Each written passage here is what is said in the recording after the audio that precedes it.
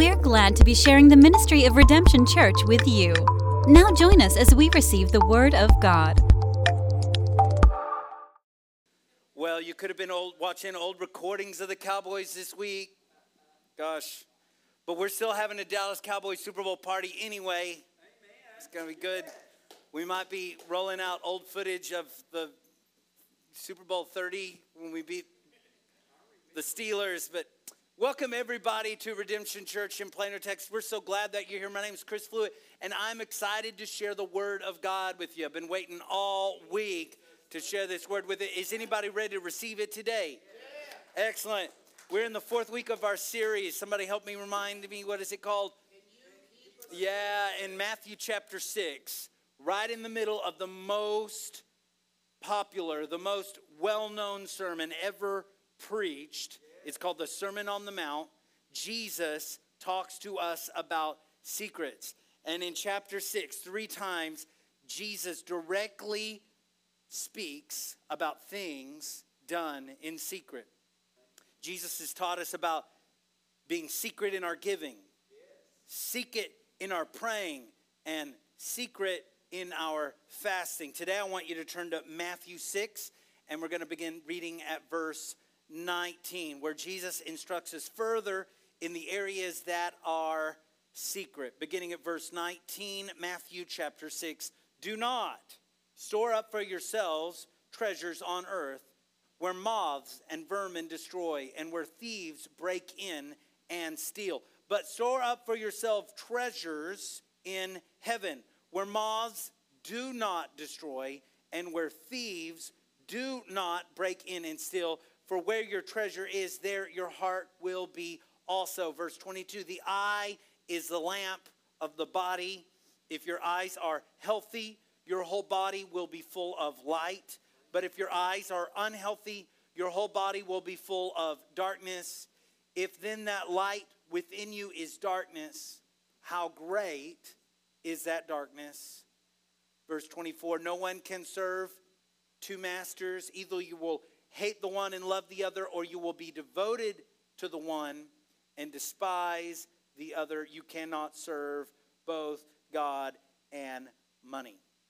Now, in this passage that we just read, Jesus never directly says the word secret in this passage. He doesn't actually use the word secret like he has earlier in this chapter. Yet the context of the previous 18 verses cannot be discarded. So let's remind you, what is the context at this point of his sermon? Jesus has spoken about the secret motives that drive our actions. There are secret motives behind what you do and why you do it. Jesus has taught us to not be concerned with being seen by people, but what is done in secret is seen by God. Focus more on what is done in secret and seen by God, not to do it to be seen by man. And Jesus has taught us that the far greater reward is to be seen by the Father in heaven. Everybody agree with that, the context? Now let me tell you, here's how to read your Bible. Here's how to read your Bible. All of that is still in play when we start reading at verse 19. We don't just leave that behind. We are actually in the same context of these words, in the same sermon, at the same place, with the same speaker. And that's Jesus. That is the context when Jesus teaches us. Today's sermon we will title, Treasures and Masters. Will you say treasures and masters? In a context where the invisible secret things, those things seen by only the Father in heaven, Jesus brings us a very visible subject. The treasures and masters of earth are very visible. Don't you agree? Have you dreamed recently about more money? How about a promotion? Anybody ever dream about a big lottery jackpot? You can wave your hand if that's true. Yeah. My goodness, I don't even buy the lottery, but I'm just like, God, if you really wanted to, I could just walk over and see a lottery ticket, and I could, and last year, I actually walked by and there was an unscratched lottery ticket. I'm like, this is it. This is it, Rick, this is it. I've been praying for this moment. And I was with my kids, I scratched it off. And my gosh, I used that as a moment to teach my kids, don't play the lottery, they're just gonna take your money. Because I did not win a single thing off what was a $20 scratch off. I didn't win a single thing. So I taught my kids, that was worth $20. Anyway, anybody dream about these things? How about a new car? Anybody dream about a new car? How about a new house? New shoes? Anybody dream about a new iPhone? What are these things? These are very visible treasures. Have you worried lately about your boss? You can go ahead and say it, unless your boss is in church with you. Then say, no, I'm blessed. But if you worry about your boss, that you wouldn't be alone. Anybody ever worry about a letter from the IRS? Yeah, I worry about IRS letters I've never even received.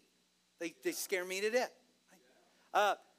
Did you spot a cop driving to church and you almost broke your foot stomping down on the brake to get under the speed limit? Has that happened for anybody? Are you experiencing anxiety over what others may think about you? You ever worry about dictators out there in a faraway land stomping all over Ukraine and other nations like that, worried about Taiwan? You ever worry about big leaders out in the world doing crazy things? Anybody worry about that? Am I the only one? We worry about these things. What are these things? These are visible masters. Visible treasures. Invisible masters. And if we're honest, we think about them all the time. Are you running after visible treasures? Think about that for a second. And are you running afraid from visible masters? Chances are very good you're doing all of that. And so it's really good that Jesus preaches to us about this. This is everything that Jesus has been talking to us about in this chapter. So let's dive back into the word. Beginning at verse 19, he says, do not store up for yourselves treasures on earth where moths and vermin destroy and where thieves break in and steal. Jesus tells us, do not store up these visible treasures of earth. Jesus then tells us why. Why? It's in the verse. Anybody know? Yeah, these visible treasures are then eaten by moths and vermin. And if they don't finish it all off, then thieves break in and steal them. There is no safe place on earth to store your treasure. There is no safe place that a thief can't get into. Anybody ever have their car broken into? And you locked it. And you put it exactly where it needed to be. It was well-lit area. Anybody ever have that? Yeah. There is no place that a thief can't get into. That's why that happened. Because of identity theft, account phishing with a PH, and hacking your online accounts, they're always vulnerable. You feel really secure about those online accounts, but they are not as secure as you think. A good friend of ours that comes to our life group just wrote me, said, pray for us. Some crazy company took us for every penny that was in our account. We woke up with $0 today. I thought that money was in the clear and safe, and some fraudulent company took them for every penny, and they're in the throes of trying to get all of that sorted out. What is that about? Thieves. There is no safe place on earth to store your treasures. And if thieves don't get that money, inflation does. Taxes do. Something's always eaten up your hard-earned money. Your valuable items of worth will eventually break down to decay, to moths and vermin.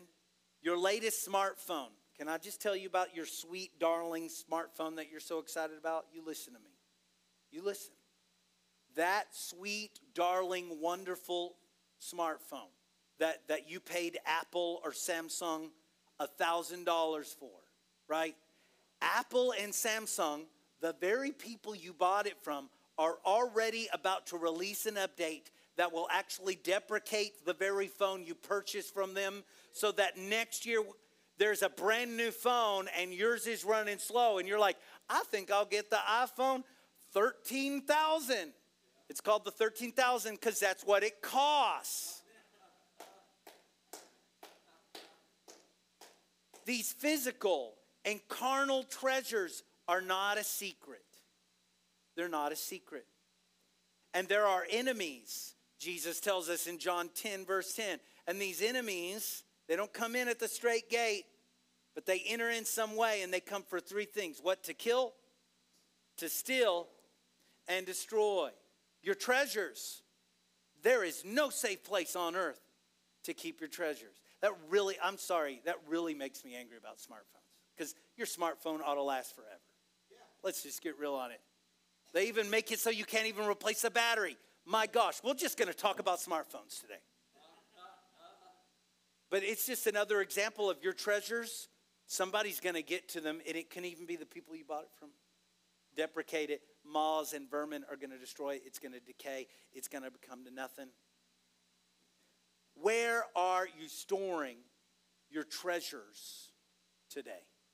Where are you storing your treasures? Verse 20, Jesus says this, but store up for yourselves treasures in heaven, where moths and vermin do not destroy, and where thieves do not break in and steal. So Jesus throughout this chapter has done this. He's offered both a negative and a positive instruction, and usually in that order. Don't be like the pagans, but pray this way. Don't be like the hypocrites, the Pharisees, but be this way. And now he's doing the same thing again when he says, don't store up, and then he says, do store up. Jesus is telling us to store up our treasure in a secret place called heaven. It is such a secret that moths and vermin can't find it. Moths and vermin can get into anything on earth. Absolutely. If you ever had a mouse problem, it is a infuriating problem. If you ever had a moth problem, it is a weird, awful problem. Moths and vermin, they can get into anything. But not heaven. There is a secret place that Jesus is telling us about that moths and vermin can't break into. Thieves can crack into any treasure on earth, but thieves can't even find the location called heaven, much less find the treasures that are stored there. Do you like treasure? Now listen, there's some churches I've been into that actually made people feel like it was wrong to like treasure. Is it wrong to like treasure? I want to tell you, I want to relieve you today. I like the idea of treasure. I love the idea of treasure. I like news of promotion and pay raises. Anybody like that news? Hey, if you get good news like that and you're looking for somebody to share it with, call me. I will celebrate it with you. We'll go buy a donut and celebrate. Or I would celebrate with you if you won the lottery too.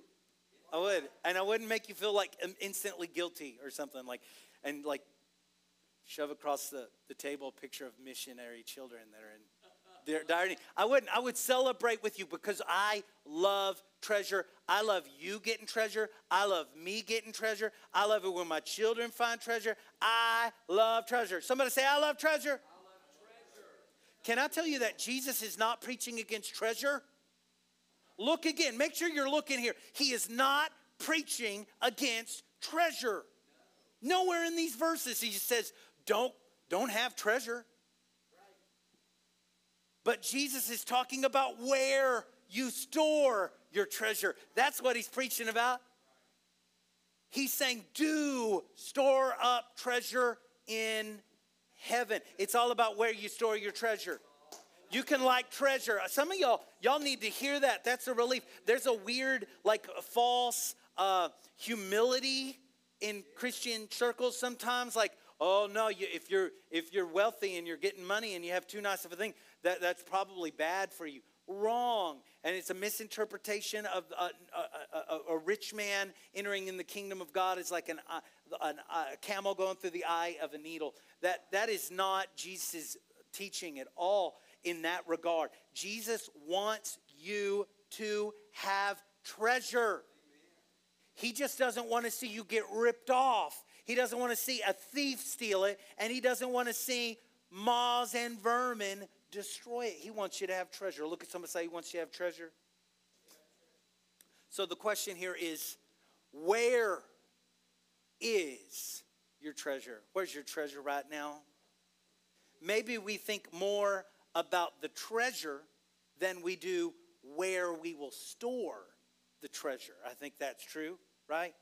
Oh my goodness. Everybody that's dreaming of the lottery, they're just thinking about money, money, money, money, yacht, money, money, money, money, house, money, money, money, money, a gallon of gas, a carton of eggs, right? Money, money, money, right. Nobody is thinking, my goodness, if I can just take this money and put it in a certificate of deposit, it'll earn 4% on the year. Nobody's thinking that. Because that is the storage of the money. We think about, we get the money, we spend the money, and then we had no money, and we're like, I wish I had some more money. Right? That's where we are. My goodness. Maybe we need to think about where we're storing our treasure. Maybe before Jesus is going to give you the next treasure, he wants to see you adequately store your treasure today. Jesus cares greatly about the location of your treasure. Jesus does not want your treasure to be eaten or thieved. Where is your treasure is an important question. And Jesus really drives home this point. It's like he preaches my sermon for me. Good job, Jesus. Verse 21. For where your treasure is, there your heart will be also. Man, he just loads it down right here. He just drops the hammer right there. You think he's talking about treasure? And he is. But then he says, well, I'm talking about your heart. And that's an entirely different sermon, isn't it? I want to tell you that your heart and your treasure occupy the same space. Wherever your treasure is, that's where your heart is. No wonder it is important to know where your treasure is being stored. If your treasure is stored on earth, then where's your heart? It's right on earth. That's where it is. If your treasure is being eaten and stolen, then what's happening to your heart? Your heart is being eaten and stolen. If your treasure is stored in heaven, then why is that good? Because that's where your heart resides. And no, nothing like a moth or a vermin can get to it. No thief can get to it. Can you keep a secret? I have some secrets to share with you today. Here they are. If you know these things, it's a good reminder, but I guarantee you some of you don't know this. Here it is. This is really kind of a secretive thing. I want you to learn it. Here it is. Jesus is not after your treasure. Say it one more time for somebody. Jesus is not after your treasure. He's not trying to take your car from you. He's not trying to take your house from you. He's not trying to take your money from you. Whatever you just got on Amazon that's still in the box, somehow we order the stuff, but we don't have the same energy to actually open the box sometimes, and it sits there for days. Yeah, I don't get us. First world problems. Jesus isn't after your box of Amazon crud. He's not after that. He's not after your treasure. I think that's something that needs to get preached sometimes. Some people think, oh man, the church, they just are after your money. And Jesus, somehow Jesus needs your money. Jesus doesn't need your money. He's not after your treasure. He's not after your treasure. Amen. He's not after your treasure. He's after your heart. And they occupy the same place. He's after your heart. Who believes that? I believe that about Jesus. The enemy we call the devil, he doesn't care about your treasure. Here's another secret. The enemy we call the devil, he doesn't care about your car either, your house either, your money either. He doesn't care about those things, but he will gladly attack, destroy, steal your treasure because it's also where your heart resides. And he knows that your heart is residing in your car and in silly materialism thing. So I'm telling you, the devil works on your car in bad ways. I believe it absolutely. The devil, the Bible says that there are things that would eat up your harvest. And that you have to rebuke the devourer. And that if you give to the Lord and you trust the Lord with your treasure, which is your heart, the Lord himself will rebuke the devourer for you. That's what the Bible says. What is going on here? He doesn't care about your treasure. Speaking of the devil, he cares about your heart. And he knows the way to attack you is to attack your materialism, because you've equated materialistic blessing with God's blessing, and it is not the same. You've false equivalated materialistic blessing and God's love for you, and it is not the same. God loves you just as much before you get the job as he does after you get the job. But the devil will get on to you while you're waiting for the call to get the job, and he'll say, he doesn't love you because you haven't got the job. What is he attacking? Is he attacking the treasure? Yeah, but that's not his end game. He's really attacking your heart, because what flows out of your heart? The Bible tells you, guard your heart, for out of it flows everything. Everything flows out of your heart. How you treat your children flows out of your heart. Your worship, it flows out of your heart. Moral high ground and doing the good things of God, all of that flows out of your heart. And if he can get your heart, you got to guard your heart. Guard your heart. So that's the devil. He doesn't care about your treasure. Now get this. There are other enemies in this world. They are after your treasure. They care about your treasure. They want to take your treasure from you. A fool and his money are soon parted. And they're looking for every way. You get scam calls all the time. Oh, I hate those things. There are people that will steal your treasure and discard your heart. They don't care about your heart. They just want your dollar bills. They want access to your account so they can have it and just throw your heart aside. They don't care what it does to the person. Again, Jesus is not after your treasure, but Jesus is after your heart. Can he have your heart today? Does he have your heart today? Before today is over, Jesus Christ can have your heart. And that's going to be better for you every way in the world. I want to tell you, when you give your time, when you give your money, when you give your energy, you're giving your treasure. But more importantly, you are giving your heart. Store your treasure in a secret place. Let your heart be in heaven, where Jesus is already enthroned. We sang that song just a while ago. He's seated in majesty. Those aren't just words to a song. Jesus Christ is literally enthroned on the throne of heaven right now. Don't you want your heart to be there? That's where we need our heart to be there. We cannot have our heart there if our treasure isn't there. They're in the same place. Store your treasure in a secret place. Verse 22. The eye is the lamp of the body. If your eyes are healthy, your whole body will be full of light. But if your eyes are unhealthy, your whole body will be full of darkness. If then the light within you is darkness, how great is that darkness? It almost seems like a subject change. Can we be real? It's talking about treasure. It's talking about heaven, earth. He's talking about heart. And then suddenly, he's like, I want to talk to you about your eyes. Jesus goes, and it feels like a subject change. Yet there is a context still here, and there is a thread that we can find as we run through this shift. Verse 22, the eye is the lamp of the body. If your eyes are healthy, your whole body will be full of light. There are disagreements over how to translate the word healthy in this verse. The NIV famously translates it healthy. It's the Greek word haplous. Say haplous. The Greek word haplous actually means single. And in your King James Version, it goes with the word single. It means simple. It means whole. And so the NIV translators, they went with more of a physical definition of the eye. It made sense to them that if Jesus is talking about like a physical thing, your eyes are doing good, they're healthy. If they're not, they're unhealthy.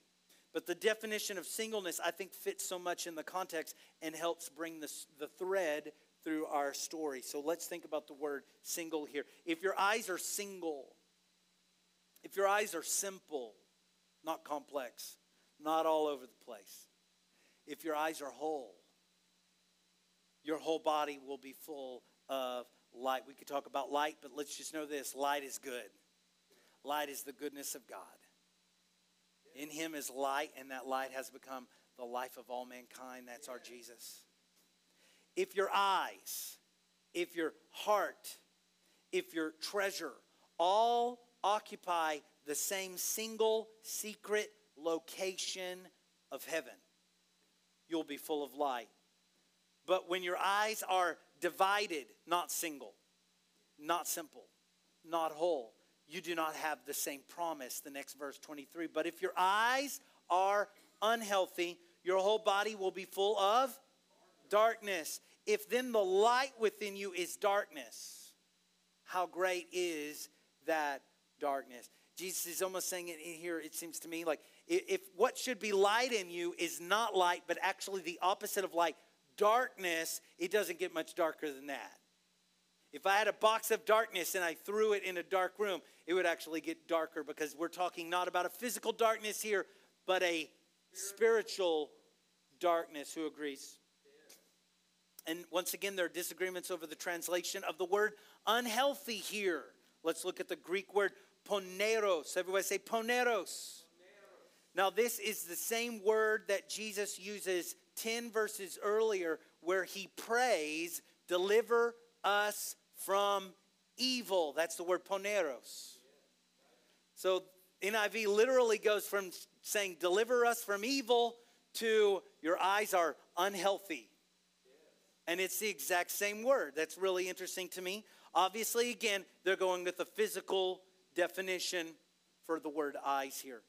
Eyes that are not single in focus and devotion are considered poneros, evil. I want you to think about that. Eyes. What you look at, it's what you focus on. It's terrible if your eyes are looking at something, your car ends up driving towards it. Yeah, gosh. That's why so many young men accidentally run over beautiful women when they're running.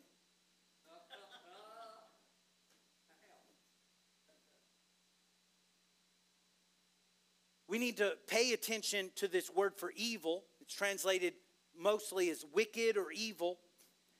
It means, it's got a definition which means pressed and harassed by labor. And when I was studying this, that really stood out to me. I'm like, well, that's interesting, because that's not what I think about as evil. That's not what I think about as wicked. Evil. Pressed and harassed by labors. Strong's Concordance adds this footnote in its etymology. It indicates a degeneracy from original virtue. If something is created to be this, it ponerus degenerates and becomes something less than what it was originally created to be. Does that make sense? Much like Apple and Samsung are poneros, your smartphones. I got it back in. All right. All of this story, searching out poneros, just hit me really hard. So I'm going to go with my gut on it. It reminds me of Adam in that garden, who before the fall of sin was single-eyed. But after the fall of sin, was pressed and harassed by labors.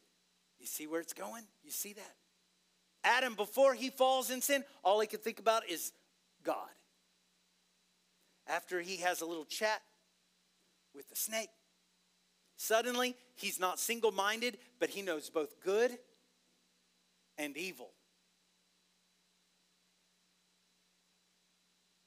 And when he has fallen from his original virtue, it is correct to say that his new nature is less than righteous. It's wicked. And it is evil.